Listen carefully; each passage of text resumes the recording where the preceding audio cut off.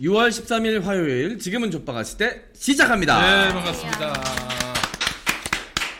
네, 지난주에 아니군요. 어제 제가 하루 쉬었습니다. 네. 네, 어제 졌죠. 어제 졌어요. 오창수 평론가가 자리를 메꿔주셨습니다. 아이, 감사합니다. 훌륭하게 채웠습니까? 네. 오창수 평론가 요즘에 감기 때문에 목소리가 잘 안 나오거든요. 근데 어제 방송만큼은 아주 원활하게 진행이 됐습니다. 그 감기 기운이 좀 있어 보이더라고. 5만 원 깎으세요. 최선의 몸 상태가 아니면은 좀 깎아야 돼. 아, 평가제입니까? 그럽니다. 한 만큼 가져가는군요. 앞으로 이제는 좀 고도화식 해가지고 들어올 때 혈당 검사까지 해서 혈당도 좀 문제가 있다 그러면은 한 2만 원 깎기로 했습니다. 채널주가 제일 조금 가져가는 결과가 생길 수도 있겠네요. 혈당, 혈압 이런 거에. 여기는 출연료를 받지는 않습니다. 이명민은 출연료 받지 않아요. 장원 선배 옆으로 고개를 돌릴 때마다 아톰처럼 이렇게 불이 나와요. 아이고 이런. 옆으로 한번 돌아보시네요. 하여튼 우리 오창석 씨 정말 훌륭한 소방수 역할을 해주고 있고 재밌었습니다. 아주 방송. 여러분들 앞으로 많이 사랑해 주시고 다음 주 화요일도 안타깝게도 제가 다음 주 화요일엔 또 제가 또 쉬어야 됩니다. 왜냐 또 목사니까 교회 노회 행사가 있어요. 목사님 진짜 바쁘시다. 네, 바빠. 아이고 그래서 종종 쉴 수도 있는데 여러분들 좀 많이 이해해 주시고. 아니, 가끔 그런 생각이 드는 게 이 정도 바쁘면 살이 빠질 법도 한데 그만큼 또 채웁니다. 그러니까요. 채우기도 하고 또 이렇게 또 시원하게 또 이 배설하기도 하고 그러는데 그래요. 웬만하면 내가 모든 걸 다 삼키고 또 이제 마시고 그러는데 이 정말 이건 정말 제가 토해내지 않을 수가 없습니다. 그래서 여러분들께 좀 불편한 얘기지만은 요 주말 사이에 벌어진 일들 좀 총정리를 좀 하지 않을 수가 없습니다. 이건 사실 우리 민주진보진영 유튜브 전체에 사실은 필요한 이야기인 것 같아서 제가 주제 넘지만 좀 얘기하겠습니다. 평화나무가 계속해서 30년 탐사 기자를 자처해온 심혁 씨에 대해서 저희가 그 경력을 검증을 해왔습니다. 조선일보 출신이고 세계일보 출신이고 YTN 출신이고 CBS 출신이고 경기신문 출신이다 이렇게 밝혀왔는데요. 주변 사람들에게 또 공공연하게 이렇게 밝혔는데 파악해봤습니다. 조선일보 회사 공식 입장은 기자 중에 심혁이라는 이름은 없었다. 아까 이제 심혁 씨의 본명이 있거든요. 전모라고. 전모 씨는 없었다. 세계일보 30년 차 기자입니다. 90년대 초에 들어왔는데요. 이름을 들어본 적이 없다라고 얘기를 했고요. 그리고 YTN에서는 역대 직원 중에 그런 일은 없다라고 공식 확인했고 CBS는 이 전모 씨가 CBS 기자가 아니었다라고 공식 확인했고요. 경기신문 같은 경우에는 여기서 김영 기사가 있긴 합니다만은 심혁 씨가 취재한 것을 본 적이 없다는 관계자의 그 말을 저희가 들을 수 있었고요. 이 관계자가 누군지 얘기하면 깜짝 놀랄 겁니다. 요거는 저희가 아주 복수의 취재원을 통해서 확인한 바입니다. 자, 이렇게 해서 지금 많은 시민들에게 민주 시민들에게 그 지금 새로운 탐사 보도 유튜브를 하겠다라고 밝혔던 심혁 씨인데 그래서 후원도 받고 구독도 받고 이러는데 경력이 이게 탐사 보도를 운영할 수 있을 만한 자격이 있는지 의문을 갖지 않을 수가 없는 것이고 그래서 저희가 평화나무가 취재를 해서 보도했습니다. 최초의 의혹 제기했던 사람은 김두일 작가인데 김두일 작가는 물론이고 보도를 한 평화나무 이사장 접니다. 그리고 우리 취재기자 서정필 기자를 심혁 씨가 공격을 했습니다. 공격하는 와중에 말이죠. 허재현 전 한겨레 기자도 있었습니다. 공격하는 주체 중에. 심지어 허재현 씨에게 제가 취재할 의향이 있느냐라고 보낸 문자도 그걸 깠어요 어제. 야 이거 보면서 진짜 이거 정말 상상을 초월한다 이거 진짜. 야 그런 발상도 할 수 있구나. 제가 놀랐습니다. 자 그래서 이 허재현 씨가 이제 저에 대해서 공격해 온 그 경위를 좀 설명드릴 필요가 있을 것 같아서 좀 말씀을 드리겠습니다. 허재현 씨가 저를 개인적으로 디스를 하든 말든 저는 그냥 무시하면 되는데 이 평화나무를 비방하다 못해서 평화나무 후원을 중단하라 이렇게 얘기한 점은 용서할 수가 없습니다, 진짜. 자 어떻게든 이제 경위를 좀 설명을 드리도록 하겠습니다. 여러분 잘 아시는 대로 청담동 술자리 보도 그 제보자와 첼리스트는 분쟁 중이었습니다. 그런 와중에 작년 10월에 더탐사가 청담동 술자리를 보도했죠. 근데 보도한 내용을 보면은 이 제보자와 첼리스트 사이의 사적 통화가 사실상 유일한 근거였습니다. 첼리스트가 윤석열, 한동훈 등이 참석한 그런 술자리에서 연주를 했다 이렇게 말한 건데 근데 제보자가 첼리스트와 갈등 관계라고 말씀드렸죠. 첼리스트는 거짓말을 했습니다. 이런저런 비난과 그 또 여러 가지 불미스러운 일을 피하고자 첼리스트가 제보자에게 거짓말을 했던 것이죠. 그러나 어디까지나 이건 사적 통화입니다. 거짓말을 하든 뭘 하든 간에. 근데 이 사적 통화를 제보자가 첼리스트의 이 말을 더탐사에 제보했고 더탐사는 이 제대로 된 검증 없이 보도부터 했다라고 봐야 마땅하지 않겠습니까? 그 뒤에 계속해서 이 진실성 논란이 일었으니까요. 자, 그러니까 더탐사가 기자를 그 첼리스트에게 보냅니다. 신분을 속였습니다. 그리고는 이제 물어봐요. 한동훈 팬이다, 내가 찐 팬이다. 한동훈이 어떻게 생겼느냐라는 식으로 이제 물어봤어요. 그 만약에 첼리스트가 뻥치는 사람이라면, 키가 크다느니 가발을 썼다는 이런 얘기를 했겠지. 네. 근데 그런 얘기를 하지 않았어요. 근데 이렇게 유도 신문을 한 거예요. 자기 신분 속이고.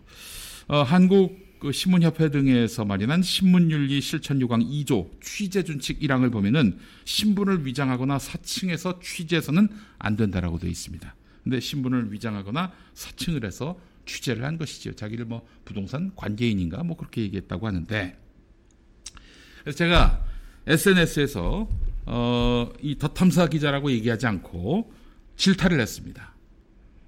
이렇게 해서 사실은 첼리스트를 기망한 거 아닙니까? 그리고 첼리스트는 기본적으로 더탐사에 그 술자리가 있었다고 제보한 사람이 아닙니다. 개인적으로 그 제보자인 전 남친에게 거짓말을 한 건데 그 사적 통화가 보도가 될 거라고는 생각도 못했고, 또한 그 일로 인해서 지금 엄청나게 큰 고통을 받고 있습니다. 여러분 첼리스트가 마음에 안 드실 수도 있고 청담동 술자리가 사실로 보인다라고 생각하실 수 있습니다. 제가 그게 잘못했다고 얘기하는 게 아니라, 그러나 이렇게 첼리스트가 기망 당할 만큼 나쁜 짓을 저질렀습니까? 이렇게 기망당해도 됩니까? 안 되죠. 취재윤리에 위반되는 겁니다. 자, 그래서 제가 이렇게 신분을 이렇게 드러내지 않고 더탐사 기자의 신분을 드러내지 않고 질타를 했더니 더탐사에 출연했던 A가 바로 허재현 씨입니다. 네. A라고 하려고 했는데 그냥 허재현이라고 까겠습니다. 허재현 씨가 저한테 문자를 보내요. 그러더니 막 비난을 합니다, 저를. 더탐사 취재가 잘 됐다는 거예요. 그 내용 중에 이런 게 있었습니다. 조금의 흠도 없고 완벽하고 타의 모범이 될 만한 탐사 보도의 전형이다. 아니 근데 신문윤리 실천 요강을 보면은 기자는 신분을 위장하거나 사칭해서 취재해서는 안 된다라고 되어 있는데, 이 허재현 말로는 조금의 흠도 없고 완벽하고 타의 모범이 될 만한 탐사 보도의 전형이라는 거예요. 이렇게 사람을, 게다가 또 알려지지도 않은 셀럽도 아니고 무슨 공직에 있는 사람도 아니고 그런 사람을 기망하는 게 조금의 흠도 없고 완벽하고 타의 모범이 될 만한 탐사 보도의 전형이라면은, 야, 이거 정말 참 너무 충격인 거예요. 이런 발상 자체가. 그래서 안 되겠다. 이 친구하고는 연락을 끊어야겠다 해서 끊었어요. 근데 이 친구가 과거에 자기를 이제 응원했던, 제가 이제 그 친구 응원한 영상이거든요. 그거를 유튜브에 올려놨다고 하더라고. 전에 올린 거를 그 대문에 올렸는지는 제가 잘 모르겠습니다만 하여간 봤다는 사람들이 있어요. 그래서 아니 이 친구 왜 이러지? 이게 이상하네. 내가 관계를 끊겠다라고 얘기를 했는데 왜 이래? 그러더니 얼마 전에 평화나무 기자를 폄하하더니 평화나무에 대한 후원 중단을 선동했습니다. 자, 여러분, 그 김용민이가 이제 이야기했던 부분은 뭐냐면은 어떤 특정 매체에 대한 어떤 비방 혹은 그 매체를 폄훼할 목적으로 지금 이 얘기하는 게 아니잖아요. 저런 취재가 지금 조금의 흠도 없고 완벽하고 타의 모범이 될 만한 탐사 보도의 전형이라면 이거 점검해 봐야 되는 거 아닙니까? 게다가 지금 사실 그 청담동 술자리 제보했다는 그 사람과 첼리스트는 분쟁 관계입니다. 그렇다면 어느 일방의 그런 입장만을 들어서는 안 되고 첼리스트에 대한 최종적이고 확실한 그 이 사건의 사실성을 검증했어야 했습니다. 근데 그 없이 그냥 뭐 제보자 말에 좀 더 비중을 두고 보도를 했던 것이고 여기에 첼리스트는 지금 반발하고 있는 것입니다. 이 보도가 잘된 보도입니까? 저는 뭐 청담동 술자리가 있었는지 없었는지 그걸 떠나서 이 보도가 허재연이 말처럼 조금의 흠도 없고 완벽하고 타의 모범이 될 만한 탐사 보도의 전형이라고 할 수 있을까요? 그래서 저는 지금 우리 민주진보 진영 유튜브 저널리즘이 전반적인 재점검이 좀 필요하지 않겠는가 하는 생각이 듭니다. 보십시오. 이 심혁 씨 같은 경우도 지금 이 지금 병력이 이게 아니 본인이 얘기한 것하고 너무 다르잖아요. 또 YTN에 몸담아 썼다라고 얘기를 했는데 YTN에서는 역대 직원 중에 이 사람은 없었다라고 공식 확인했고요. 이 명백한 거짓말인데 여전히 슈퍼챗 쏘고 잘했다고 그냥 두둔하고 이런 분들이 계십니다. 이해를 할 수가 없어요. 그리고 심혁 씨를 거둔다고 뭐 저기 CBS의 그 가짜 명함 들고 흔든 사람 이 사람 뭐예요? 이건 진짜 코미디 아닙니까? 그래놓고는 잘났다고 큰 소리 치고 자빠졌어요. 난 참 왜 이러십니까들? 아니 경력을 사기쳤으면은 시장에서 매장이 돼야지 어떻게 아직도 활개치고 다녀요? 난 참 이해를 할 수가 없습니다. 이게 나 참 이해를 할 수가 없습니다. 이해를. 물론 뭐 누가 도덕적으로 제가 윤리적으로 제가 뭐 완벽하다, 참 훌륭한 사람이 어딨냐 이런 얘기하는 게 아니잖아요. 지금 제 얘기는. 아니 이렇게 해서 대중을 기망했으면은 이거 마땅히 시장에서 퇴출돼야 마땅한데 아직도 잘났다고 떠들고 다니고 있어요. 난 이게 도무지 어떻게 가능한 일인가 싶습니다. 이게. 그래서 우리 시민들께서 좀 더 무서우실 필요가 있겠다. 자칫 잘못하면 우리가 온정주의에 빠지든 뭐든 간에 이래버리면 우리가 가세에 나고 뭐가 다르겠습니까? 저쪽 극우 유튜버들 어떻게 비판할 수 있겠어요? 저는 뭐 이분들을 뭐 저기 어떻게 하자 이런 게 아니라 사죄하고 그에 합당한 책임을 지고 그런 과정을 밟아야 되는데 아직도 잘났다고 떠들고 자빠졌어요. 여러분 이를 어떻게 보십니까? 이건 정말 심각한 문제입니다. 우리가 뭐 도덕성을 앞세우자, 뭐 윤리를 앞세우자 이게 아니라 이거 기본 중에 기본 아닙니까? 세상 어느 직장에서 경력을 사기쳤는데 그 사람을 야 너 다음부터 그러지 마 이러고 계속 다니게 할 수 있겠어요? 우리가 일반의 상식에 맞춰서 그 세상을 살아가자는 얘기입니다. 예. 그리고 이 진짜 다시 말씀드리지만은 이게 이름 없는 사람을 이렇게 기망해 놓고는 말이죠. 조금의 흠도 없고 완벽하고 타의 모범이 될 만한 탐사 보도의 전형이다. 이렇다면은 우리는 단체로 괴물이 되는 겁니다. 이걸 용납하면은 우리는 단체로 쓰레기가 되는 거예요. 선을 그어야 합니다. 최소한의 인간성은 지켜야 하는 게 아닌가라는 말씀을 제가 좀 드리고 싶었습니다. 시작부터 이런 말씀드려 죄송한데 저는 이게 결국에는 가스라이팅 문제와도 무관하지 않다라고 생각을 합니다. 그러니까 이게 어떤 사안별로 누가 옳고 그름을 따지는 게 아니라 A라는 사람은 옳은 사람이야. B라는 사람은 나쁜 사람이야. 그래서 A가 하면 무조건 옳고 B가 하면 무조건 나쁘다. 이런 말이 있을 수가 있어요. 예전에 박근혜가 저기 노태강 전 문체부 차관, 그땐 국장이었습니다만은 노태강 씨를 두고 이 사람은 나쁜 사람이에요. 이렇게 얘기한 거하고 뭐가 달라요? 그 연장선으로 지금 노태학 중앙선거관리위원장을 악마화해가지고 선관위를 흔들어서 내년 총선 때 덕 보려고 하는 게 저쪽 당 아닙니까? 저쪽 집권 세력 아니에요? 우리가 그들보다는 좀 나아야 되는 거 아니겠습니까? 그래서 이거는 전쟁입니다. 이 가스라이팅을 시키려고 하는 모든 자들, 그렇게 해서 이득을 보려는 자들과는 제가 진짜 생을 걸고 싸울 것입니다. 예, 그런 말씀을 좀 드리고 그 보도 이 첼리스트를 찾아가 가지고 신분을 위장하고 사칭해 가지고 취재한 행위는 절대 조금의 흠도 없고 완벽하고 타의 모범이 될 만한 탐사 보도의 전형일 수 없음을 제가 분명히 모습을 받겠습니다. 그냥 부끄러운 줄 알아야지 어떻게 이따위 보도를 해놓고 예, 죄송합니다. 여기까지 하겠습니다. 예. 네, 알겠습니다. 저기 저는 뭐 이 심혁 기자에 대해서 전혀 아는 바가 없습니다. 아직 본 적도 없고 뵌 적도 없고 전혀 뭐 관심도 없었고 그런데 어쨌든 뭐 탐사 보도를 하시는 분이었다고 이제 본인이 이야기를 하셨고 그 이후에 뭐 어떤 취재를 하셨는지 전 잘 모르는데 혹시라도 이제 지금 정권을 향한 취재 같은 걸 하셨을 때 이런 심각한 결격 사유가 있는 거짓말을 하셨던 경우면 이걸로 공격당해서 민주진영 전체가 공격당하는 일이 생길 수도 있거든요. 예.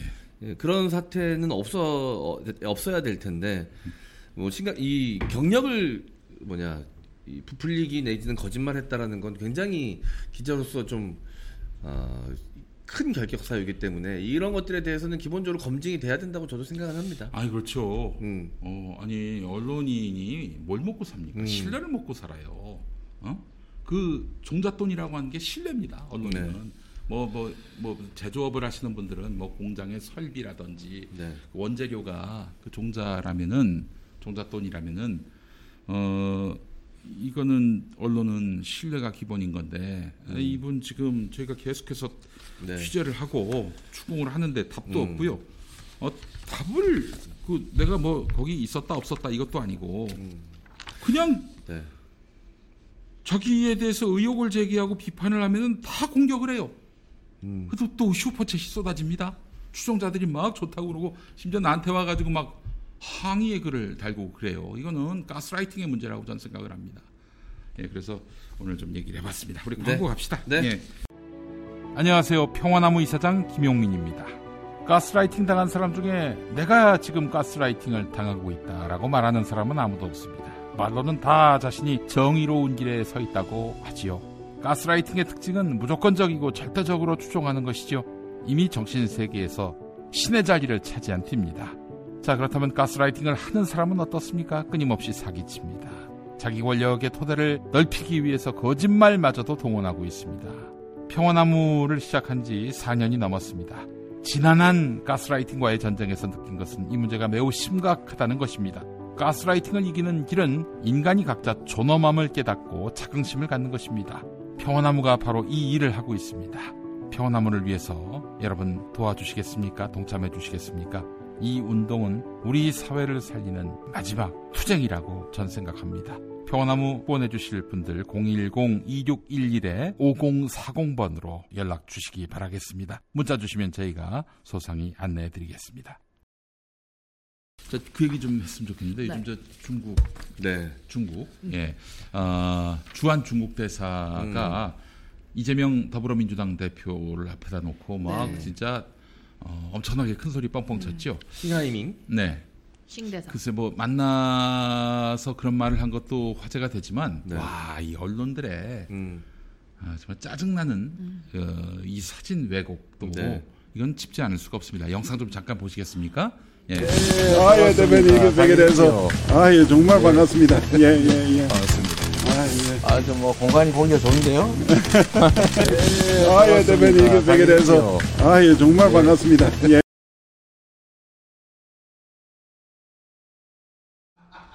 저 짧은 1초도 안 되는 찰나의 순간을 네. 저 사진 보시고 어떤 느낌 드세요? 뭔가 굽신굽신거리는 것처럼 보이잖아요. 우리나라 야당 대표가 제1야당 대표가 중국 대사한테 머리를 조아렸다. 네. 이런 이미지를 만들고 싶었던 네. 거 아닙니까?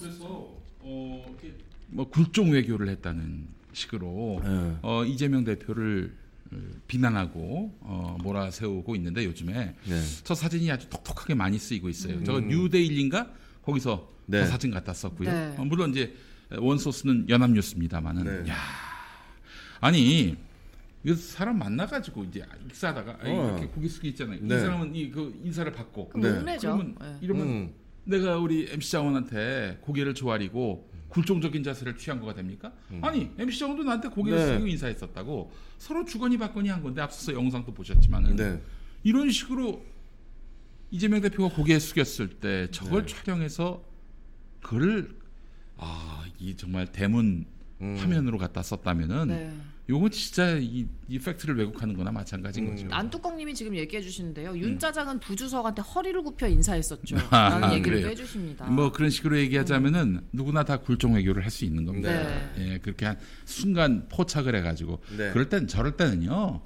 저 사진은 쓰지 말아야 됩니다. 왜곡할 수가 있기 때문에 둘이 대등하게 마주하고 악수하는 그런 걸 써야지. 난 저기가 고개를 푹 조아리고 있는 저런 걸 갖다 쓰면은 너무 의도가 들어가 있는 거죠.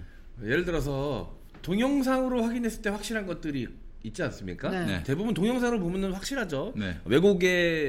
왜곡하길 가능성이 거의 줄어들죠. 없지, 많이. 없어. 그래서 우리가 믿었던 것들, 그 바이든한테 악수 패싱 당했던 윤석열 하고. 그렇지. 진짜 어떻게 하지 이렇게 웃었던 거. 그거 우리가 사진으로 보고 접해가지고 이해하고 있는 사실이 아니잖아요. 다들 동영상으로 보고 확인하는 거잖아요. 그렇지 않습니까? 저는 저런 보수 일간지들이 저렇게 사진 장난질로 가짜 이미지 만들어내는 건 뭐 하루 이틀의 일은 아니지만 이번에는 굉장히 좀 조직적으로 저 사진을 이용하는 것 같다는 생각이 좀 들더라고요. 많이 돌고 있는 사진이에요. 저 연합뉴스 사진이. 그 예전에도 그 노무현 대통령 정부 때 그 여당 행사였는데 조선일보가 얼마나 또 노무현 정부 싫어했습니까? 그 행사장에서 막 열띠게 막 사람들이 뭐 공연을 봤나 강연을 봤나 그랬는데 별로 공연 강연에 관심이 없는 사람들이 맨 뒷자리에 앉아가지고 그것도 좀 횡한 자리에 앉아가지고 어두침침한 곳에서 이렇게 고개를 잤어요. 한 두세 명이 잤어. 그거를 좀 빈자리까지 해가지고 포커싱해서 사진 찍어서 조선일보가 아마 그때 그걸 냈었을 거예요. 그러면 어떻게 되겠어요? 그 행사는 완전 엉망진창인 행사가 된 거 아니에요?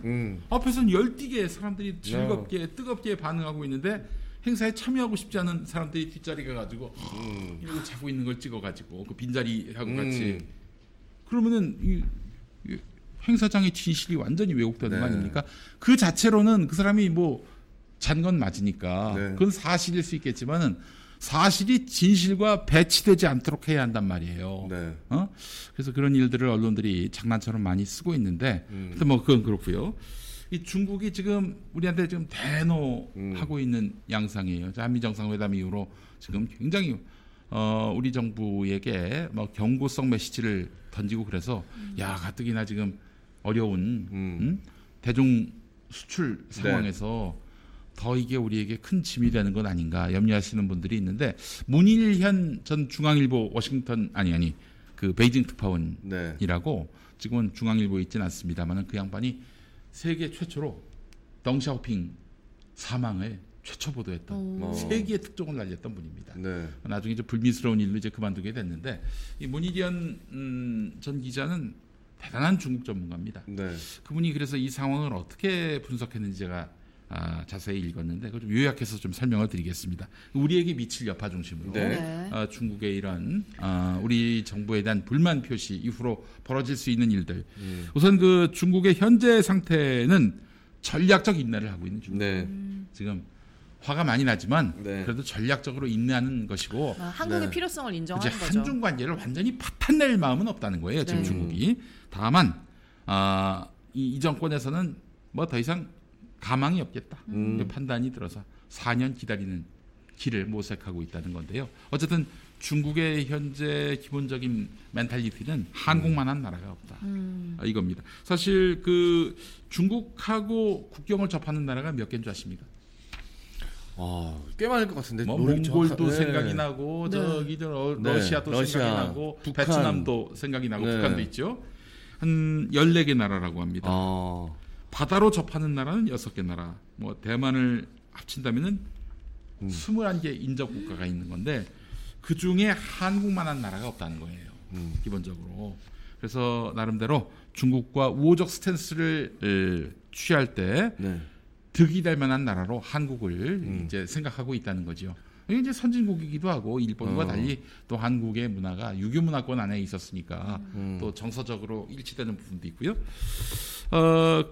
사실 그 우리가 옛날에 중국을 중공이라고 부를 때가 있었어요. 그래서 수교도 맺지 않았고 사이가 안 좋았을 때가 있었는데 중국 공산당이라고 불렀죠. 중공이라고 불렀지. 중공, 중화인민공화국. 뭐 지금도 뭐 이름이 바뀌진 않았지만 우리는 중공이 아니라 중국이라고 부르는데 그때 4대 맹방이 있었어요. 4대 맹방. 우리나라는 없었지. 수교도 맺어지지 않는 나라고 전쟁도 한번 치렀고 바로 파키스탄, 베트남, 북한, 캄보디아. 뭐 나름대로 공산권이거나 뭐 중립국인데 지금 이 4개 나라들이 다 지금 중국과는 사이가 안 좋아요. 그래서 중국은 그래도 한국은 항상 우리와 어떤 서로 주고받는 것도 많고 그러니 뭐 척을 칠 이유가 없는 나라로 인식을 해왔죠. 그런데 지금 이 윤석열 정권 들어서면서 뭐 이런 대통령이 다 있나? 지금 정서가 중국 쪽에 있는 모양입니다.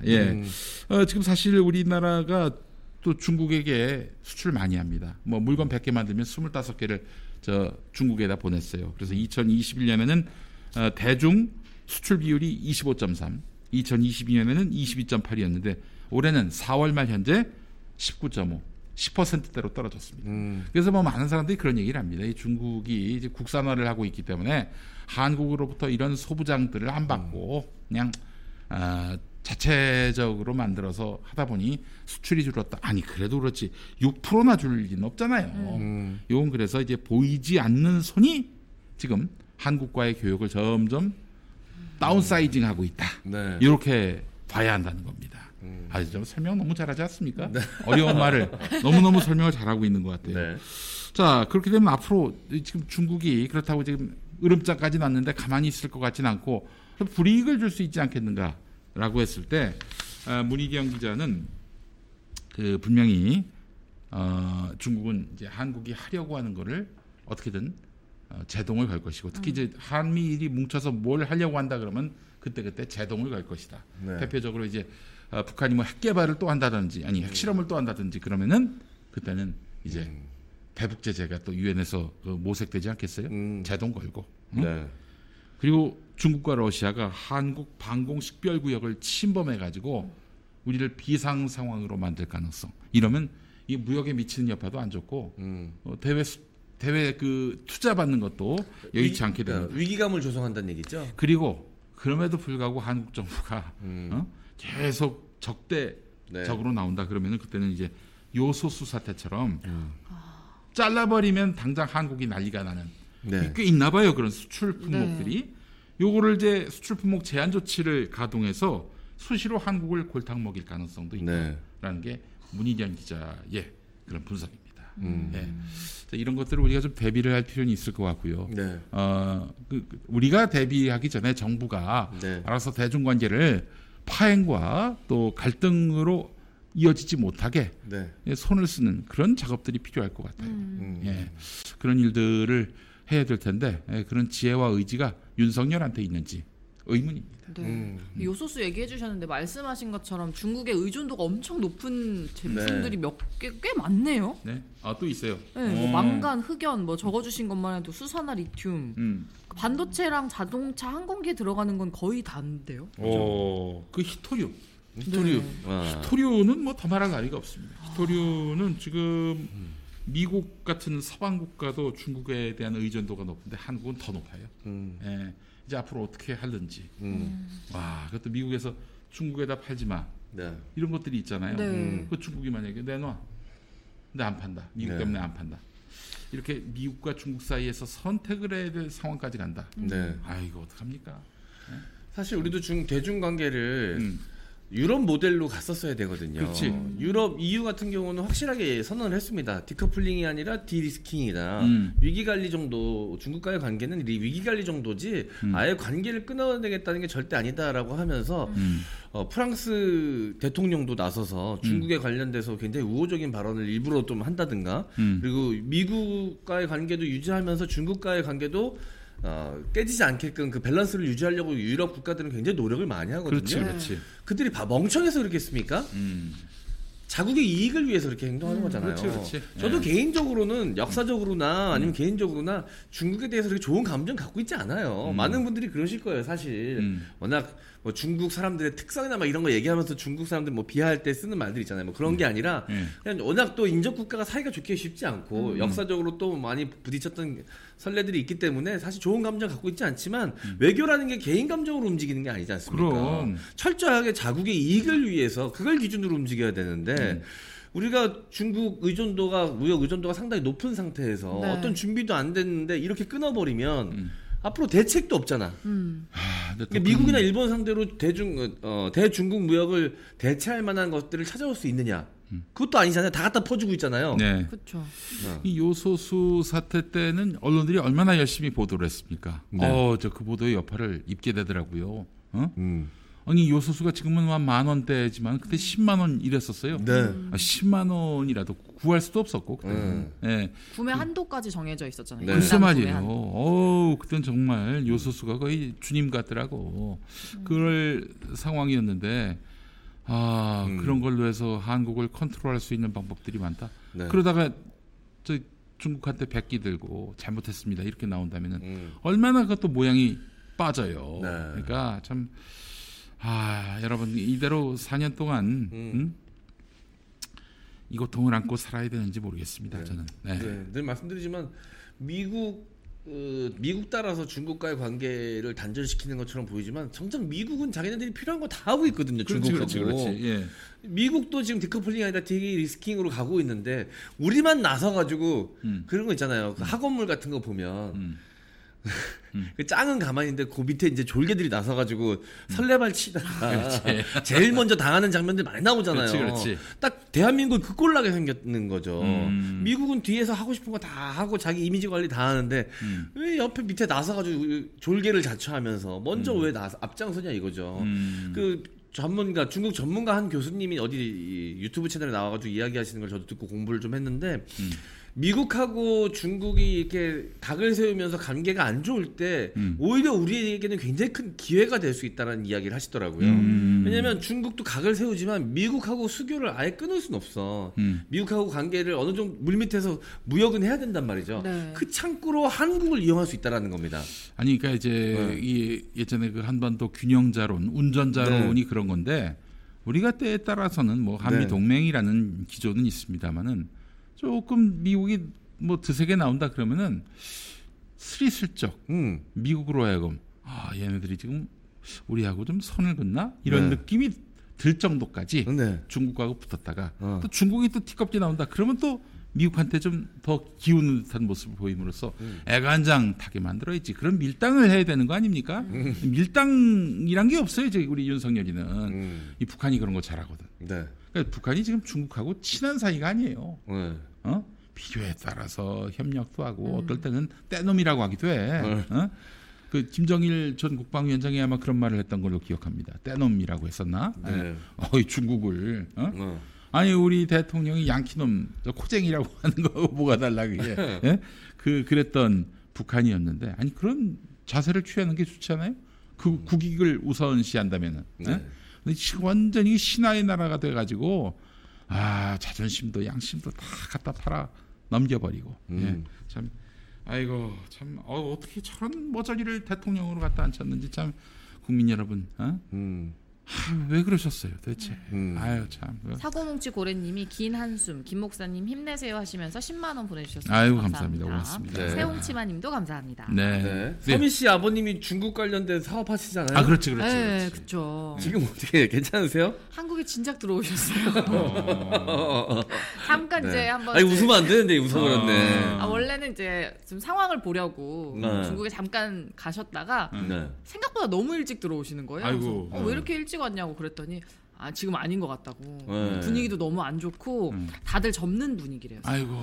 이게 중국은 공산국가이기 때문에 국가 정책에 따라 이 사업하는 사람들도 어쩔 수 없이 따라가야 되는. 그럼. 국가 장악력이 높기 때문에 이렇게 국가에서 우리에 대한 이미지를 한국에 대한 이미지가 안 좋으면 어쩔 수 없어요. 무역하시는 분들은 사업하시는 분들은 그 피해를 입을 수밖에 없습니다. 사실 그 중국에 보면 공장을 설립을 하잖아요. 공장을 짓고 나서 거기서 이제 빠져나오려면 그 네. 공장을 국가에 귀속시키고 나와야 돼요. 네. 그러니까 자기 몫을 아무것도 못 가지고 그냥 빈털터리로 나와야 되는데도 다 빠지고 있대요. 우리나라 대기업들도 그랬잖아요. 아 그래요? 네, 그렇게 공장 넘기고 나오지 않습니까 지금? 그렇지. 참 사드 때보다도 아마 더 레벨을 올릴 것 같은데 많은 또 고통을 우리 상공인들이 짊어져야 할 것 같아서 너무 안타깝고 우리 저 송섬희 아나운서가 제주도를 갔다 오셨더만. 아 아닙니다. 네? 아니에요? 제주도 아니에요? 제주도에 가고 싶다라고 제주도에 다녀온 걸 예전 사진을 예전 사진 가져다. 이번에는 침대 들고 간 줄 알았지. 네, 아니었어요. 아니었어요. 요즘에 제주도에 바다에 침대를 놓고 거기서 사진을 찍게 해줘요. 그래요. 바다 그런 가운데. 카페가 있습니다. 핫한 카페 중에 예. 바닷가 그 절경, 저 수평선이 보이는 그 절경에다가 침대를 하나 딱 갖다 놔가지고 거기서 이제 뮤직비디오 촬영지처럼. 그렇구나. 피아노도 있어 옆에. 맞아 맞아요. 거기 갔다 피아노도 오셨구나. 네. 거기 유명해요. 다 갑니다. 그 저기 예전에 김준혁 교수님이 그 저기 제주도에 그 중앙대 친구가 있었는데 동기가 집이 완전히 제주도의 그 토속. 그래서 이른바 똥돼지를 키운 집인데. 뭐 황토색 집이구나 이렇게. 네. 그래서 이제 그 여기 명물이니까 여기서 아침에 변을 보라고 변을 봤는데 이상한 게 이렇게 촉감이 느껴지는 거야. 상상한 그대로입니다. 아 진짜요? 예, 진짜. 진짜 돼지가 먹어요 밑에서?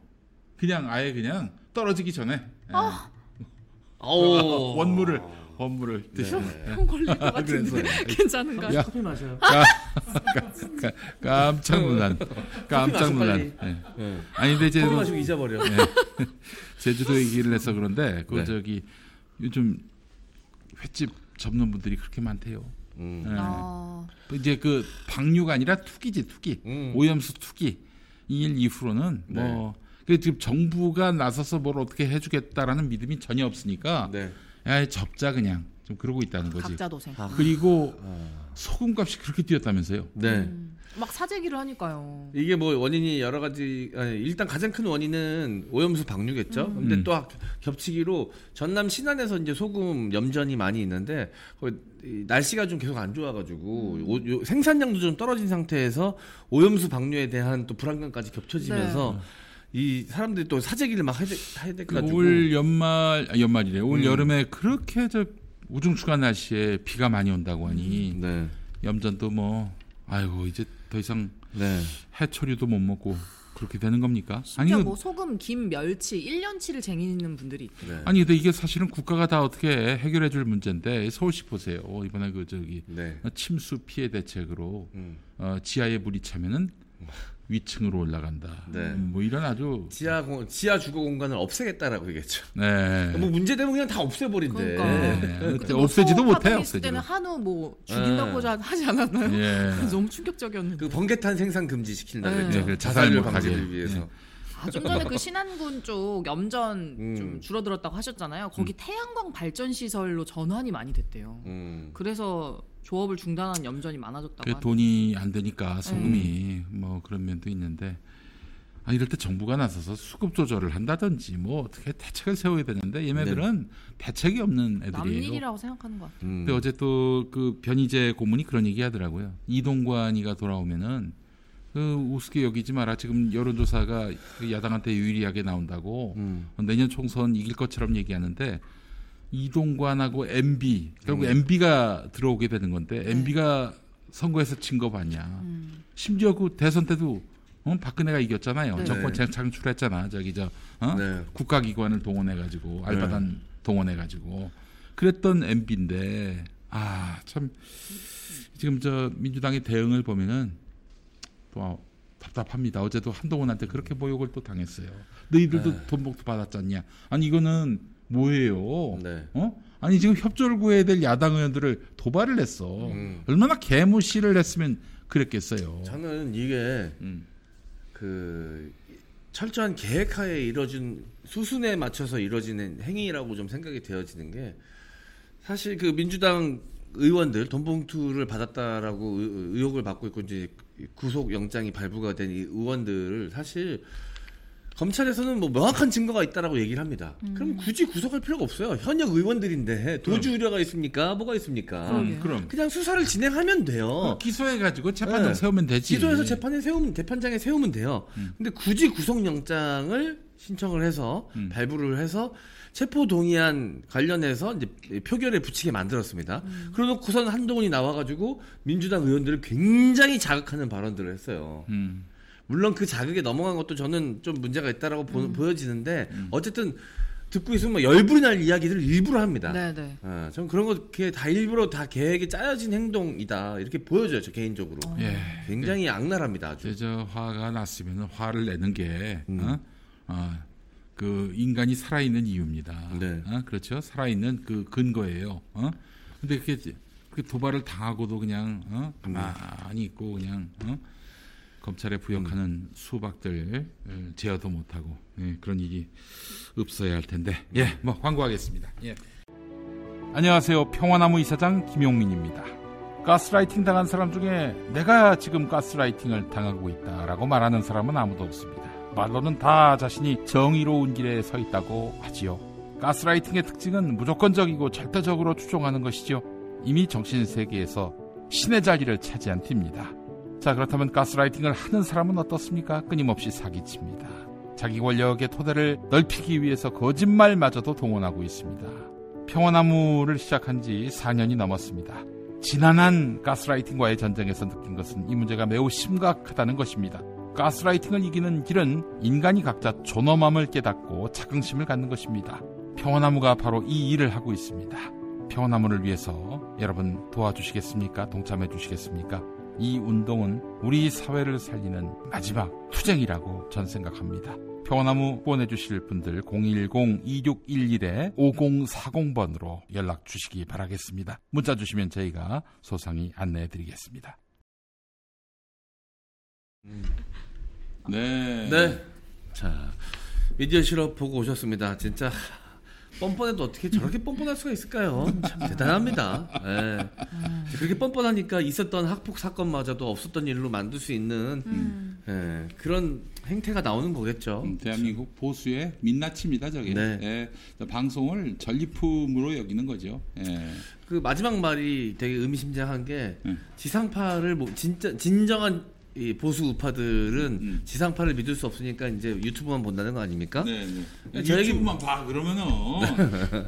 그래서 이제 볼 수 있는 지상파를 만들겠다라는 거 아니에요. 자기가 방송통신위원장이 되면 때려잡겠다는 거 아닙니까? 네. 그 논리로 사용될 수 있죠. 그 TBS 대표 저기 정태익이라고 그 있어요. 그 SBS PD하다 온 사람이 있는데 그 사람은 아주 특이합니다. 보수 정권 때는 저를 싫어해요. 근데 진보 정권 들어오면 그렇게 친한 척합니다. 그런 분이에요. 정권 바뀔 때마다 마음도 정권 바뀌나 바뀌면 봐요. 다시 만나려고. 지금은 뭐 만나주지도 않겠지만은. 근데 참 근데 그 사람 뭐 그럴 수 있다고 치는데 너무 쓸개 빠진 행동들을 요즘 하고 있는 게 어제 그 김어준의 뉴스공장을 편성해서 죄송하다 뭐 대국민 사과를 했어. 어머. 그게 죄송할 일이에요? 아니 그러니까 한마디로 얘기해서 이제 오세훈한테 꼬랑지 흔드는 거죠. 진짜. 아유 모양 빠진다. 너 그래놓고 뭐 어디 가서 그 뭐 가수들이나 이런 출연자들 앞에서 잘난 척하는 피기 노릇했을 거 아니야. 야, 이게 뭐 민낯은 본질은 그거밖에 안 되는 인간인데. 아이고 그 저기 대표하려고 고생 많다 진짜. 아이고. 자, 알겠습니다. 미디어 실험 다시 보고 싶으신 분들은 족바가를 다시 보시면 되고요. 또 미디어 실험만 보고 꼭 미디어 실험만 다시 보고 싶다 하시는 분들은 평화나무 유튜브 채널 가셔서 보실 수가 있습니다. 감사합니다. 네, 자 오늘은 우먼센스 2부에 준비가 되어 있죠. 네. 이 코너 함께 해주시는 분들 여현조님, 미셸님 나와 계십니다. 반갑습니다. 네, 안녕하세요. 반갑습니다. 네. 자, 뭐 여름은 여름인가 봅니다. 두 분 의상을 보니까 시원하네요. 다 까만색이야 근데 또. 네, 전부 까만색이고 저희가 또 어깨를 또 터미도 시원하게 또. 저희가 이렇게 잘 통합니다. 딱히 맞춘 게 아닌데 말하지 않아도 늘 그런 것 같아요. 그죠? 어떻게 뭐 이렇게 여성분들만 어깨를 까고 있으니까 좀 민망하시면 저희도 한번 같이 깔까요? 좋다. 괜찮습니다. 괜찮습니다. 사용하겠습니다. 거의 없다가 있었으면은 이쪽에 젖꼭지가 있거든. 자, 오랜만에 등장하네요. 야, 한동안 좀 잊고 지냈거든요. 거의 없다. 출연료는 주시는 거예요? 아니, 지난번에 내가 우리 그 거의 없다가 박시영 TV 나오길래 내가 18원을 냈지. 거들떠도 안 보는 거예요. 야, 18,800원을 내야 뭐 이렇게 거들떠 보는 거냐 여기서? 뭐야, 김 PD님이 구애하셨네요. 네, 그렇습니다. 근데 저기 김용민 TV가 뭐 올리니까 네. 꺼지라고 그러더라고. 근데 조금 쓰긴 하셨다. 처음이면. 아니, 근데 그 이상 쓰기에는 좀 아깝습니다. 돈이. 그 정도 가치는 아니었다. 그렇습니다. 예. 알겠습니다. 자, 우먼센스 과거 일간지에 실렸던 내용을 가지고 저희가 다시 한번 현대적인 시각으로 이야기해보는 시간이고요. 네. 자, 그래서 오늘도 준비된 기사들이 있습니다. 좀 컨셉이 바뀌었네요. 그렇죠, 김 PD님. 네. 컨셉을 좀 바꾸신 거 아닌가요? 친구가 아닌데 오늘은 한번 저 퀴즈 형식으로 한번 가볼까. 네. 그래서 한번 뭐 틀려도 전혀 부끄러움이 없는 뭐 그런 문제로 해서 한번 준비를 해봤습니다. 요즘 퀴즈에 꽂혀 계세요. 네. 많이 꽂혔어요. 네. 꽂으셔야 되는데 꽂히셔가지고. 그러니까요. 공부하셔야 되는데. 죄송합니다. 예. 왠지. 살이 꽂혔어요. 네. 자, 어디 가서도 항상 이제 꽂는 사람이 돼야 되는데 꽂히셔가지고 자, 퀴즈에 꽂히셨습니다. 졸업했어, 졸업. 예, 졸업을 한 것 같아요. 예.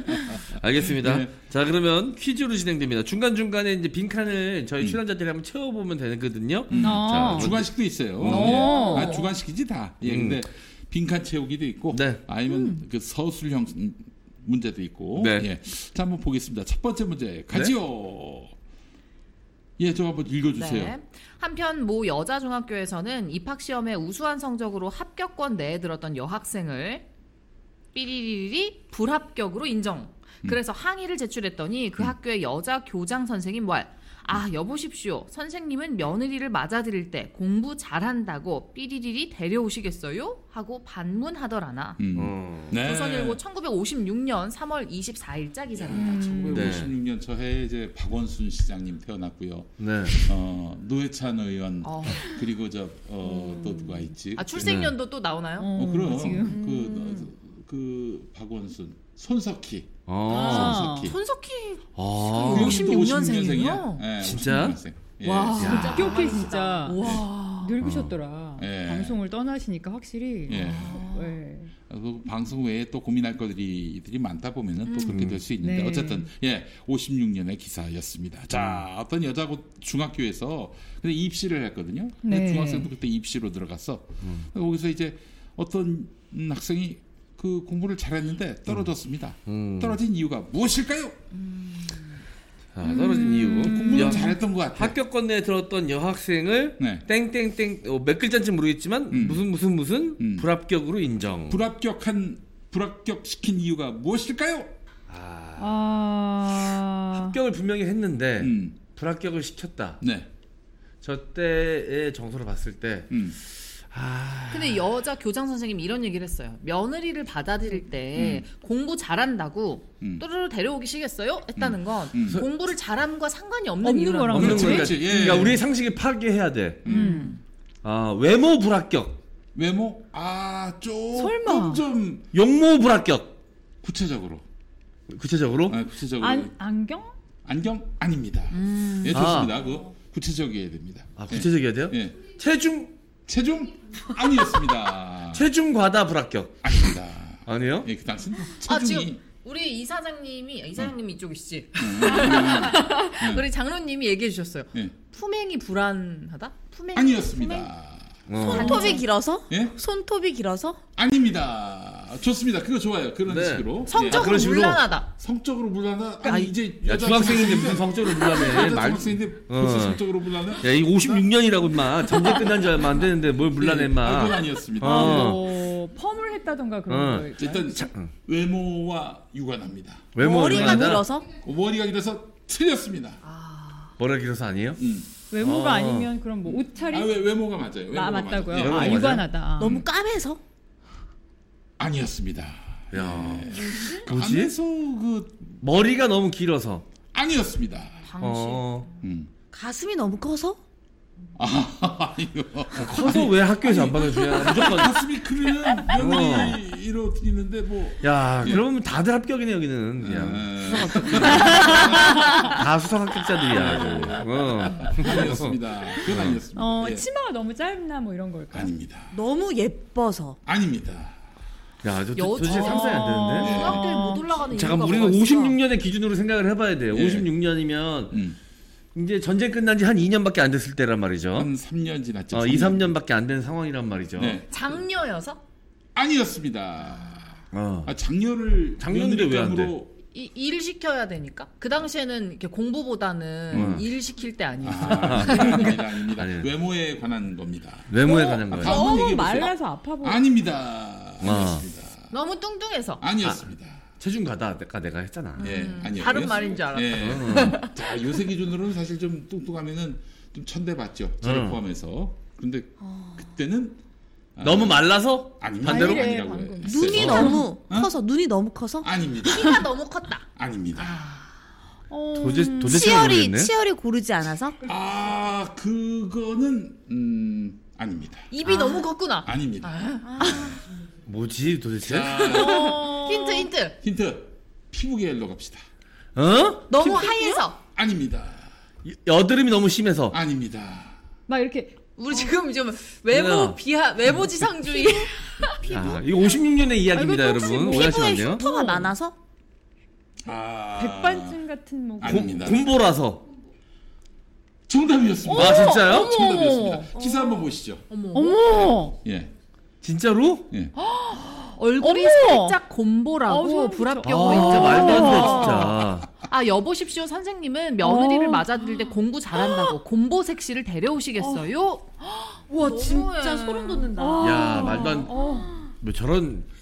야, 뭐 56년이니까 우리의 지금의 상식하고 비교하면 안 되겠지만. 예. 그래도 저 말도 안 되는 야, 예. 곰보라고 합격자를 안 받아? 대박이다. 나그네 육군님이 처음 말했대요. 어떻게 맞추셨지? 신기하다. 요즘에는 곰보라는 말도 많이 안 쓰는데 저 어릴 때만 해도 주변에도 되게 많았어요. 그때는 우리 이거 뭐죠? 어릴 때 수두 걸리면 병원을 잘 못 가서 긁고 치료가 그래서 잘 안 되니까. 나의 뭐 언니 또래들은 진짜 많았어요. 그 소보루빵을 원래 이제 그래서. 곰보빵이라고 부르기도 했었거든요. 맞아요.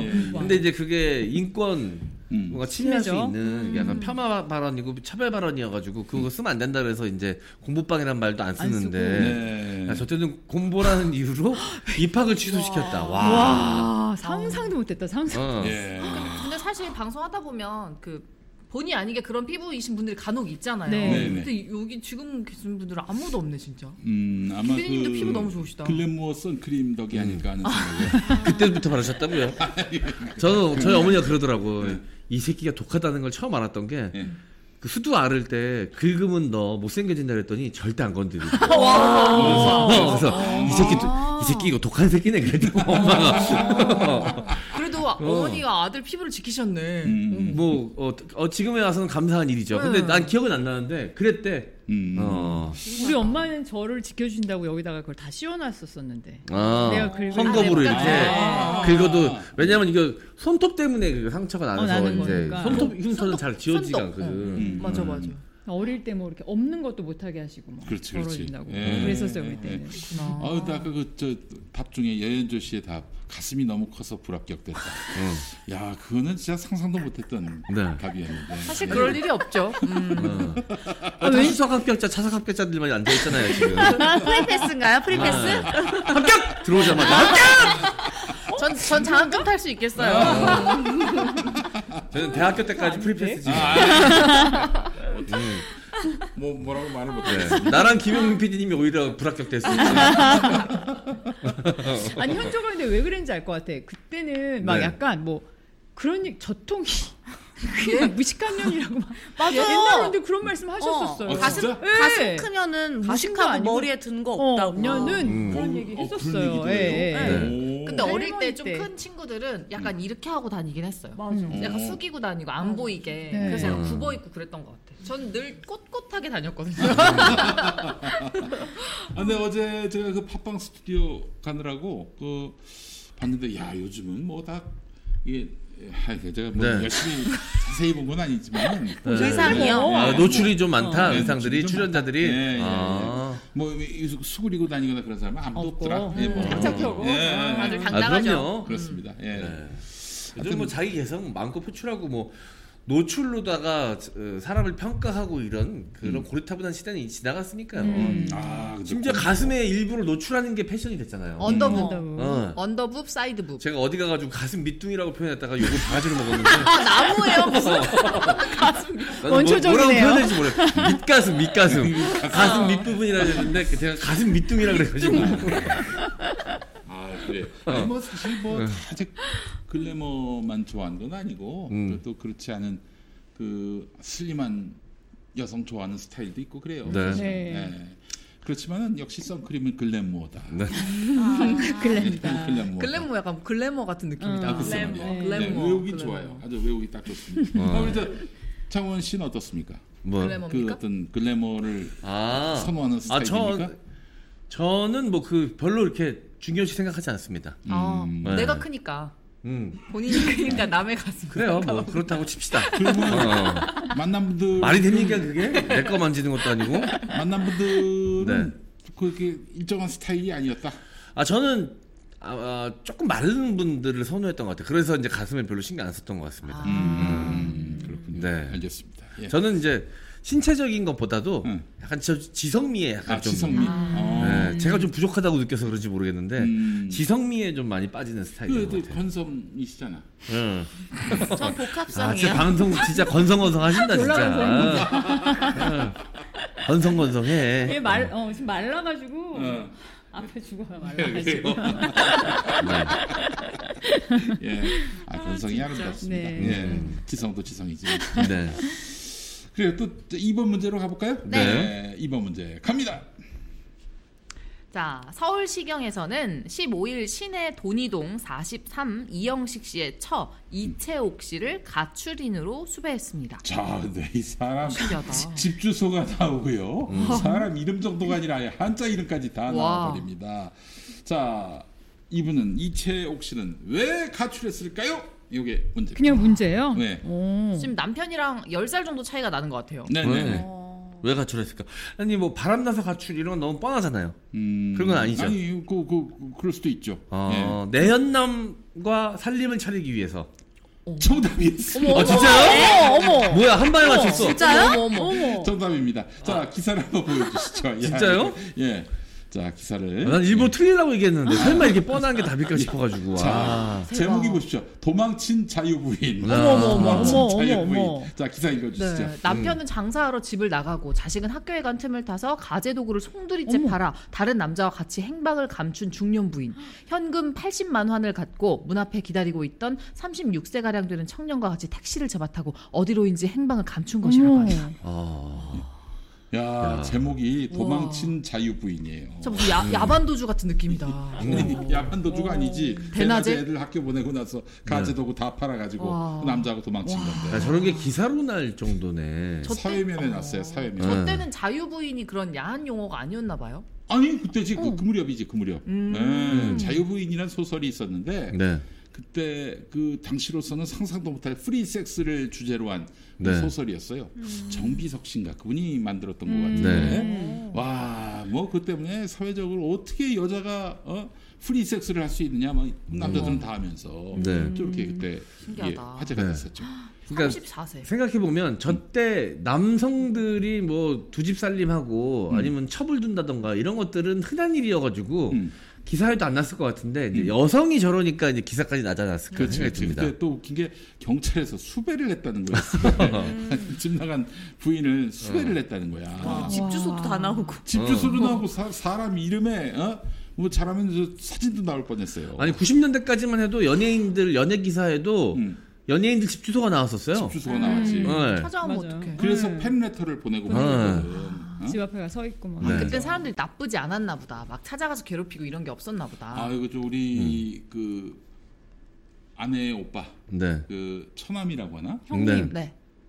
처남 아내 맞죠? 처남은 예. 동생. 동생이죠. 동상.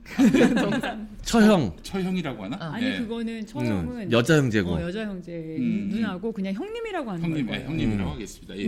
우리 형님이 잘생겼어요. 정말 잘생겼어요. 그래서 저기 이 양반이 그 한예종 네. 1회 졸업생이야. 네. 이게 되니까. 네. 이 형님이 아주 잘 돌았거든. 너무너무 잘 돌았어. 머리는 비상해서 대원 외고 갔는데 네. 그 일군은 아니고 날라리여가지고 막 그렇게 말썽을 피우고 다녔는데 이 양반이 군대 갔다 오고 정신을 차려서 네. 하는 와중에 한양대 그 연영과 교수님한테 네. 어떻게 좀 눈에 띄어가지고 그 같이 테니스를 치다가 네. 교수님이 야 너 저기 뭐 배우가 되라 해가지고 이제 연기 지도를 해주셨고 그걸 계기로 해가지고 이제 한예종 들어갔지. 네. 일기에 그 문정희 배우라든지 이런 것들이 있었는데. 저 그 친구 아는데. 아 그래요. 너무너무 잘하죠. 좋은 분이죠. 예. 어쨌든 그래서 들어가서 프랑스 가서 유학하고 그래서 지금 저 서울 예대 교수야 지금. 정희 남편이 제 친구 동생이에요. 저 우연히 예. 네. 아니, 손이처남이 맞답니다. 손이처남. 손이처남. 처남 맞네. 처남 맞아. 그 형님도 워낙 잘생겨가지고.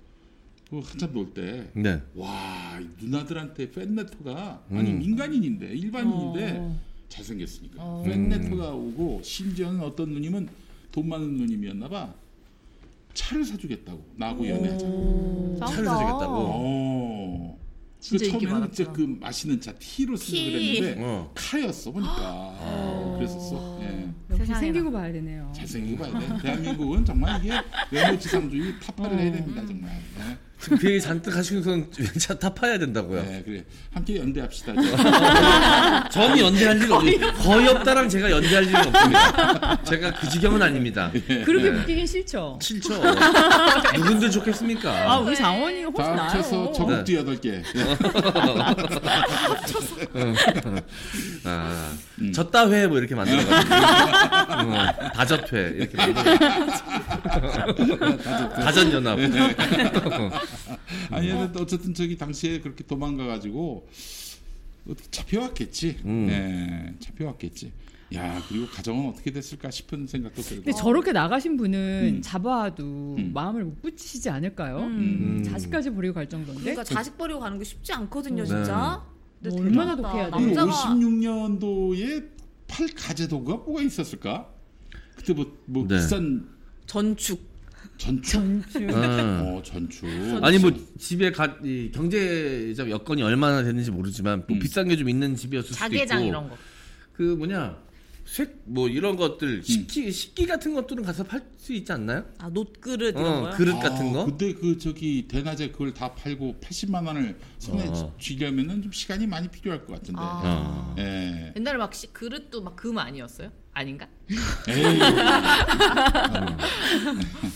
그 정도까지는 아니었던 것 같고. 네. 야 야반데도 정말. 저희 집에도 옛날에 전축이 있었거든요. 인켈에서 인켈. 인켈 그렇지. 나도 있었는데. 네, 지금은 그 브랜드를 못 본 것 같은데 있나 모르겠네요. 지금도. 근데 그거를 또 당시 뭐 중고 시장이 활성화되지도 않았을 것이고 당근 마켓이 있었던 때도 아니고. 아닌데. 언제 그걸 다 팔았어 도망갔지. 당근 마켓. 예. 그때 당근했으면 웃겼겠지. 진짜 차분차분 준비를 하셨나 보다. 차분차분 그렇지. 네. 마치 아니면 신생크 하루 탈출. 하려고. 예. 뭐 아니면 귀금속류는 그래도 팔기가 좀 쉬우니까. 맞아. 귀금속류지 않았을까 생각이 드네요. 반지 같은 거. 혼수로 받았던 거나 뭐 그런 이런 거죠. 어떤. 야, 근데 그렇게 완전히 새로운 꿈을 향해 달려가는 그 모습이 네. 제가 응원해줘야 예전에 아는 분이 있었는데 그 양반이 아주 보수적인 기독교 집안에서 아버지가 아주 너무나 엄격하고 또 어머니도 뭐 그런 엄격한 아버지 밑에서 순종적이었던 장로 권사님이었거든. 네. 이제 이 누님이 그래서 정말 그 신앙인 가정에서 보수적으로 컸는데 그 잘 컸지. 그 여대 유명 여대 나와가지고 이제 또 좋은 직장 들어갔고 이제 혼처를 알아보는 와중이었는데 이제 그래서 당연히 아버지 어머니가 또 어느 집안하고 맺어서 이제 이제 중매로 이제 결혼하게 됐는데 근데 근데 이 누님이 교회밖에 모르는 이 누님이 그 일본 제일 교포인지 일본인지 기억이 잘 나지 않는데 이게 그 모터사이클이라고 합니까? 네. 그 하는 사람 바이크 타시는 분. 어쨌든 눈이 맞았나 봐. 근데 결혼식 날 이제 가야 되잖아. 결혼식 날 이제 면사포 다 쓰고 이제 화장까지 다 하고 이제 네. 식장으로 가는 길이었는데 잠깐 차 세워주세요. 그랬더니 문을 열더니 면사포를 거기서 벗고 막 온 그 오토바이 뒤에 오토바이 탁 그냥 어머 영화네. 천장지구네 천장지구. 진짜. 네. 그러니까 뭐 그 식장에는 아버지 어머니고 다 와 있고 뭐 찔가 친척들 뭐 어머머. 신랑 쪽 사람들도 다 왔는데 그냥 완전히 나가리가 됐지. 와. 아, 실제 있었던 일입니까? 실제 있었던 일이야. 예. 너무 그 영화에 꽂혀가지고 그걸 약간 실사화 시키고 싶다는 욕망이 좀 투영된 거 아닌가? 아, 그 이제 그 양반은 그 누님은 그 일생 일대 최초의 일탈을 하는 거야. 그러니까 어느 정도는 살짝 일탈도 좀 하면서 살아야지. 그렇지, 그래. 한 번에 터져버리면 이게 무슨 짓을 할지 몰라. 그럼. 그리고 숨쉴 구멍을 좀 만들어 주셔야지 네. 그렇게 일탈을 안 하는데 네. 아마 안 엄한 기독교 집안. 뭐 9시까지 들어와야 되고 막 맨날 네. 그랬었거든. 응? 그 이덕화 5천년 주연의 천장지구라는 영화가 있었습니다. 아, 유덕화, 덕화 형이 유덕화. 유덕화. 유덕화. 유덕화란다.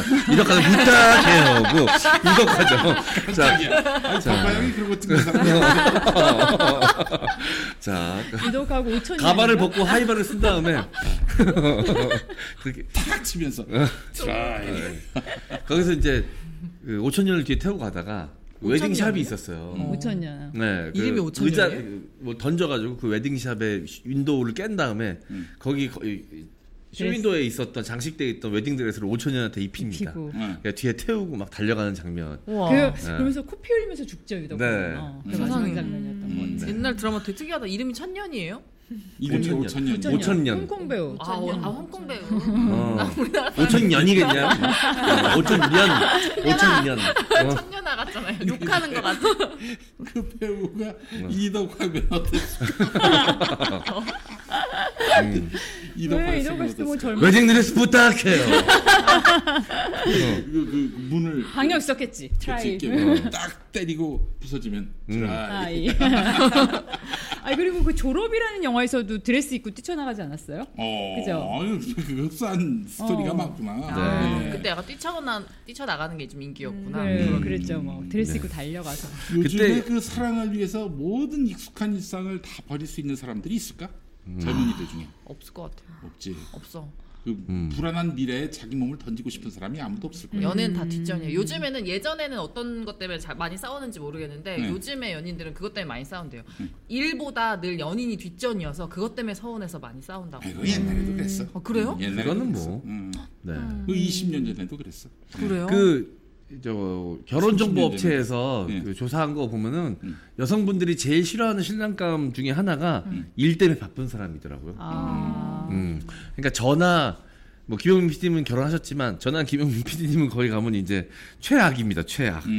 주말에도 안 쉬고. 주말에도 안 쉬지. 그래서 낮에도 실제로- 일하고. 실제로 저 아까 기사가 네. 나의 이기여도 크게 어색하지 않을 것 같아. 아 도망가도 도망가. 이상하지 않을 정도다. 예, 그래요. 그러니까 진짜- 감사하면서 살아야 됩니다.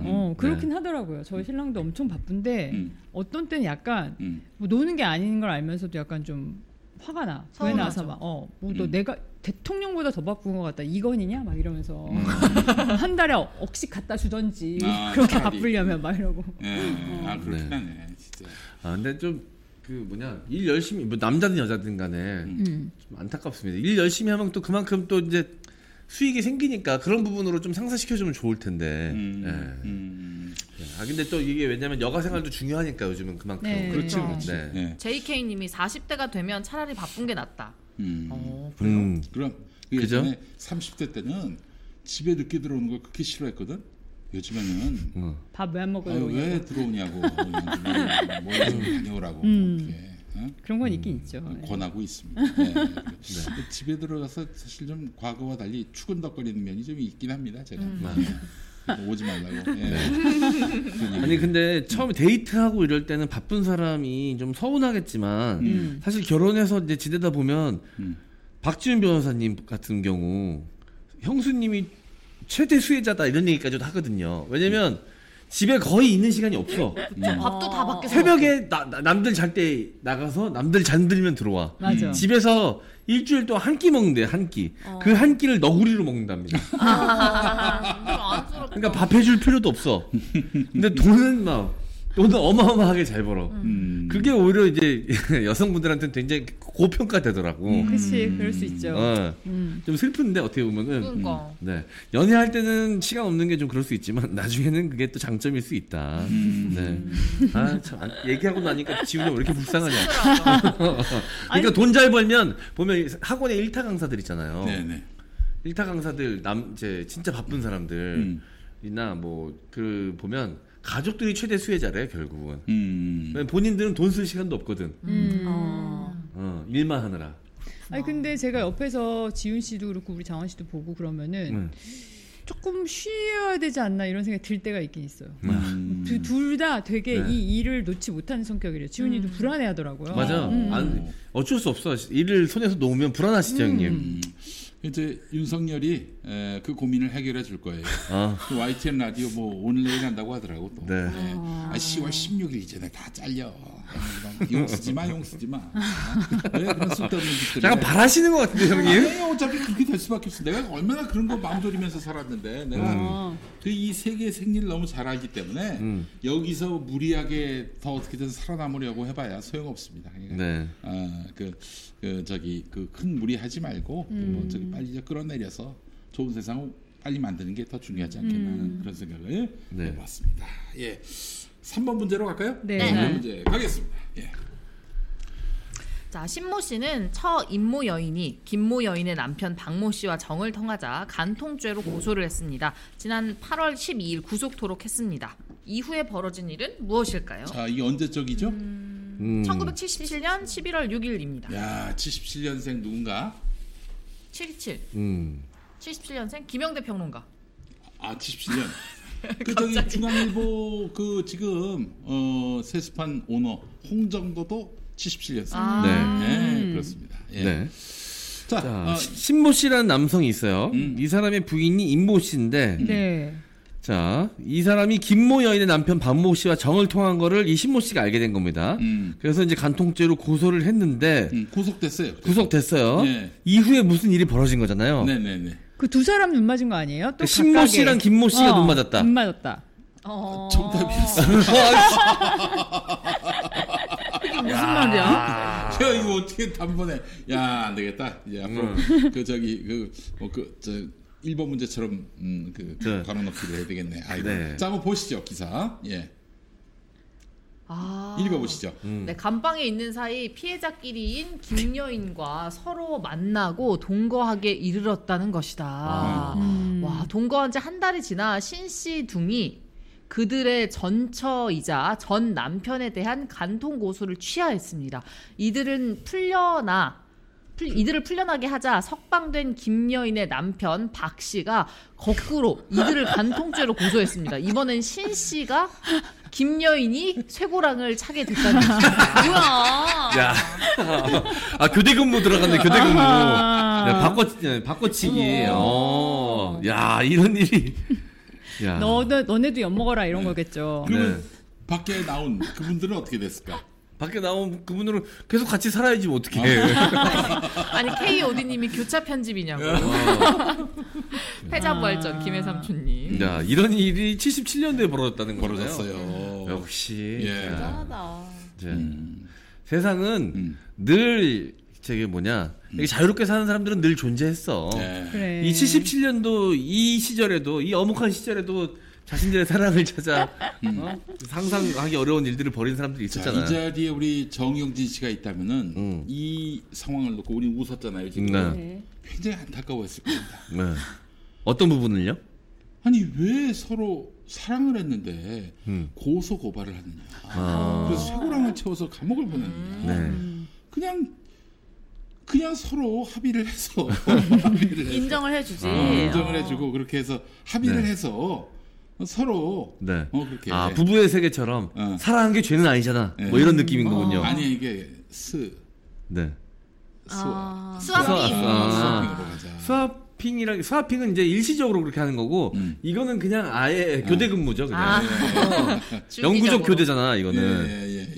아니 뭐 이렇게 해서라도 맞는 짝을 찾으셨으면 다행인데 맞아. 이렇게 뭐 계속 살았는지 어떤지는 모르겠죠. 지금은 어떠실까 궁금하다 진짜. 계속 잘 살고 계신지. 그래서 둘이 또 감옥 들어간 사이에 또 그분들이 감옥에서 나온 분들이 또 연애 관계를 유지하기 어렵지. 그렇지 않아? 그죠? 이거 나중에 다시 나중에 들어간 두 사람마저도 이제 바깥으로 나와가지고 다시 거꾸로 원상복구되면 웃기겠다. 다시 또 돌아가면서 구간이 명관 막 이러면서. 그런 경우도 되게 많거든. 결국 이 남자 저 남자 만나보고 이 여자 저 여자 만나보고 바람 펴봤더니 결국 조강지처. 근데 원래 남편이 최고더라. 이러면서 돌아가는 경우. 조강지처가 좋더라. 예. 그래서 그 저희 동네에도 그런 분이 계셨어요. 전처랑 바람을 핀다는 거야. 전처랑 그러니까 새로 이제 결혼했는데. 재혼을 했는데 네, 그러냈고 나니까 또 전처가 섹시한 거예요. 그래가지고 자꾸 사람 근데 심리가 뿌세에서도 그래요.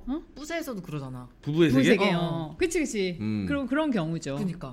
네. 그 막 새 와이프가 생겼는데 새 와이프한테 사준 속옷들이 다 전처가 입는 옷들인 거예요. 그랬던 거지. 근데 그건 그랬고 여기는 이분은 이 전처랑 거기서 이제 여자가 밀어내잖아요, 김희애가. 근데 네. 여기서는 이분도 자꾸 반따드리는 거예요. 남편 여는 게 또 좋은 거야. 그래서 이번에 이쪽에서 고소를 했다고. 그 후처께서. 그런 경우도 많았다고 그랬어요, 그 당시에. 사람 심리가 그러니까 웃긴 거예요. 내 사람이라고 생각될 때는 또 매력을 못 느끼다가 맞아. 그렇게 또 이제 헤어지고 나면 남의 사람이 될 것 같으면 또 이제 욕심이 날 수 있고 이게 사람이라는 게. 그놈의 정복욕. 예, 남 얘기할 게 없는 게 우리 어머니 아버지도 저 낳고 이혼하셨다가 다시 또 재결혼하셨다가 다시 이혼하셨어요. 네.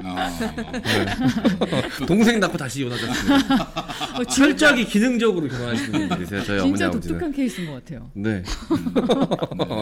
아이 뭐 그럴 수도 있죠 뭐. 살면은 맞아. 야 사람들이 사는 게 상상을 초월하는 일들이 많이 벌어집니다. 아니 이제 오랫동안 연애했다가 헤어졌다가 이제 어떻게 해서 다시 만나가지고 결혼을 했는데 그러고 바로 그런 생각이 든다는 거야. 아 그래 내가 이 인간하고 왜 헤어졌는지 네. 복귀가 되는 거야. 이제서야. 다시 만났을 때는 까맣게 잊었다가 네. 결혼까지 하고 나서 신혼여행도 다녀와 보니 야 그 때문에 우리가 헤어졌었지. 그런 생각이 들었다는 거죠. 그리고 뭐 그렇게 전처를 찾아가는 경우는 들어보니까 잠깐 새로운 사랑에 눈을 떠서 갔지만 왜 내가 이 여자랑 오래 살았는지 알았다. 그러니까 다른 여자 만나봐야 별거 없다. 뭐 이런 걸 깨우쳤다고 하고 또 전처한테 이제 길들여진 것들이 있었을 거 아니에요. 그렇지. 네, 그래서 또 찾아가게 된다고. 아니 이게 제가 우스갯소리로 다시 원상복구되면 웃기겠다라고 얘기해서 다들 웃었지만 이걸 되게 감성적으로 터치한 드라마가 연애시대예요. 그렇네. 감우성 손예진 문정이 그 둘이 문정이 배우도 나오잖아요. 맞아, 거기에. 맞아. 거기서 보면 둘이 이혼한 사이야. 근데 같은 동네 살면서 그 던킨 도너츠에서 가끔씩 만나고 막 이러면서 친구처럼 지내다가 다른 여자랑 결혼했는데 뭔가 좀 삶이 행복하지가 않아. 그래가지고 결국은 정리하고 다시 엑스와이프랑 결혼하는 내용이거든요. 근데 그걸 되게 예쁘게 포장해 놓은 거지. 드라마 연애시대가 그런 내용이었습니다. 맞아. 예쁘게 화면을. 그 90년대 말부터는 이제 이혼에 대한 이야기가 본격적으로 드라마에 네. 나오게 되고 더 나아가서 네. 이 혼 외에 또 어떤 연애도 네. 또 과감하게 또 스토리 안으로 들어오고 네. 그러면서 더 흥미진진해진 것 같은데 어쨌든 하여튼 이 시대 간통법이 살아있던 그 시대에는 네. 와 이게 형사적인 처벌 대상이 되다 보니까 와 이게 무섭더라고요 사실은 진짜 무서웠던 그런 시대가 있었던 것 같고 그런 시대를 우리 정영진 씨는 과연 살아낼 수 있었을까 그런 생각을 해요. 저 그분을 아직 한 번도 뵌 적이 없는데 굉장히 궁금하네요. 이제 뭐 정영진 씨가 하고 이제 만나고 1시간 지나면은 견적이 다 나올 거예요. 정현진 씨를 만나는 순간 한두 시간 안에 왜 우리가 그렇게 말했는지 바로 이해하시게 될 겁니다. 바로 빠르게 이해가 됩니다. 빠르게. 우리는 정현진 씨가 뭐 외모도 훌륭하지만은 일단 마인드 자체가 내 마음에 드는 게 이거를 왜 남녀간의 사랑의 문제를 뭐 법에 호소하고 막 국가에서 그렇지 또 그것도 간통의 문제도 있지만은 네.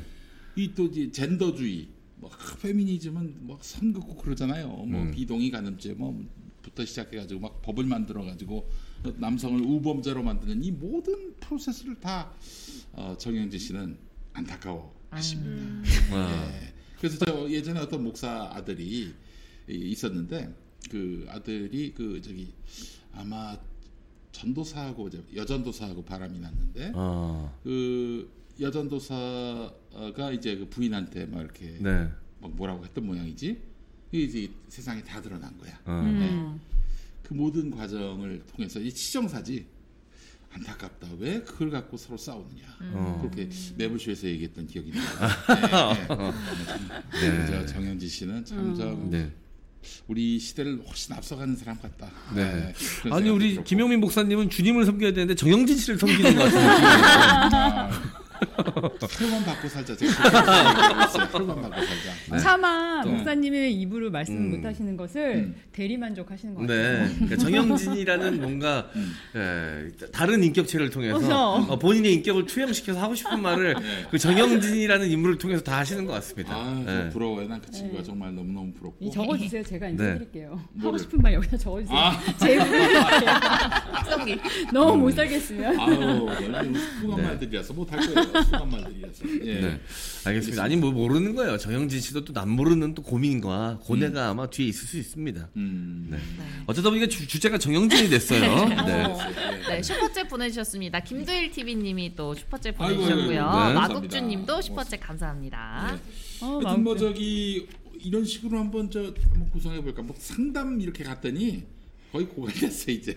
고갈돼가지고 아주 정말 황당한 사건들 중심으로 해가지고 좀 퀴즈 형식으로 한번 만들어 볼까도 생각을 해보고 있는데 코너의 좀 다변화를 위해서 노력하겠습니다. 그때 있잖아요. 그 장원 씨랑 저랑 왜 우리 PD님 뭐 그 무슨 썬데이 무슨 프로 고별할 때 나갔었잖아요. 그때 퀴즈 문제 엄청 내주셨잖아요. 네네. 거의 다 편집됐더라고요. 방송을 보니까. 그거 할까? 그거 재밌지 않았어요? 네, 저기 그 80년대, 70년대 이후에 연예계 뉴스를 갖고 퀴즈 문제를 냈는데 어때요? 그렇게 한번 가볼까? 7, 80년대 연예계요? 아니 딱 얘기 들어보니까 미셸 루나가 좋아할 수밖에 없는 설정이었네. 그러니까 7, 80년대 그저 옛날 얘기하고 싶어가지고 맞아 그때. 알겠습니다. 아니 우리 셋이 준비한 요즘 연애 퀴즈, 이 둘이 준비한 옛날 연애 퀴즈 해가지고 대결 구도도 요 둘이 준비한 요즘 연애 퀴즈. 뭐 예를 들어서 저기 뭐냐 뉴진스의 멤버 이름 대기 뭐 이런 거 여기서 준비하고 요쪽에서 음방울잡의 member 이름 대기 해가지고 양쪽 팀이 대결하십시오. 제가 중간에 젖지 해드리겠습니다. 젖지라고 하니까 좀 그렇네요. 한번 만져봐도 되나요? 젖 크지. 서로 만져야지 무슨 소리야. 저 일방적으로. 오늘 속옷을 안 해서요. 괜찮아요? 됐어요. 꺼져요. 교회에서 무슨 짓이십니까 찬송가 부릅니다. 자, 일요일은 여기 신도들이 와가지고 예배를 드리는 곳이에요. 무슨 불경한 말씀을 이렇게 하십니까? 그래도 끝나고 다시 얘기합시다. 조그만 것만 붙였어요. 리플 패치. 네. 그만 얘기하시죠. 네. 알겠습니다. 자, 그럼 오늘 방송에서 마무리할까요? 저희는 또 내일 인사드리고요. 두 분은 다음 주에 뵙도록 하겠습니다. 내일은 우리 이제 이동영 사장 나오시고 또 이제 김종대 전 의원도 모실 예정입니다. 네. 자, 기대해 주시고요. 내일 만나요. 감사합니다. 안녕. 감사합니다.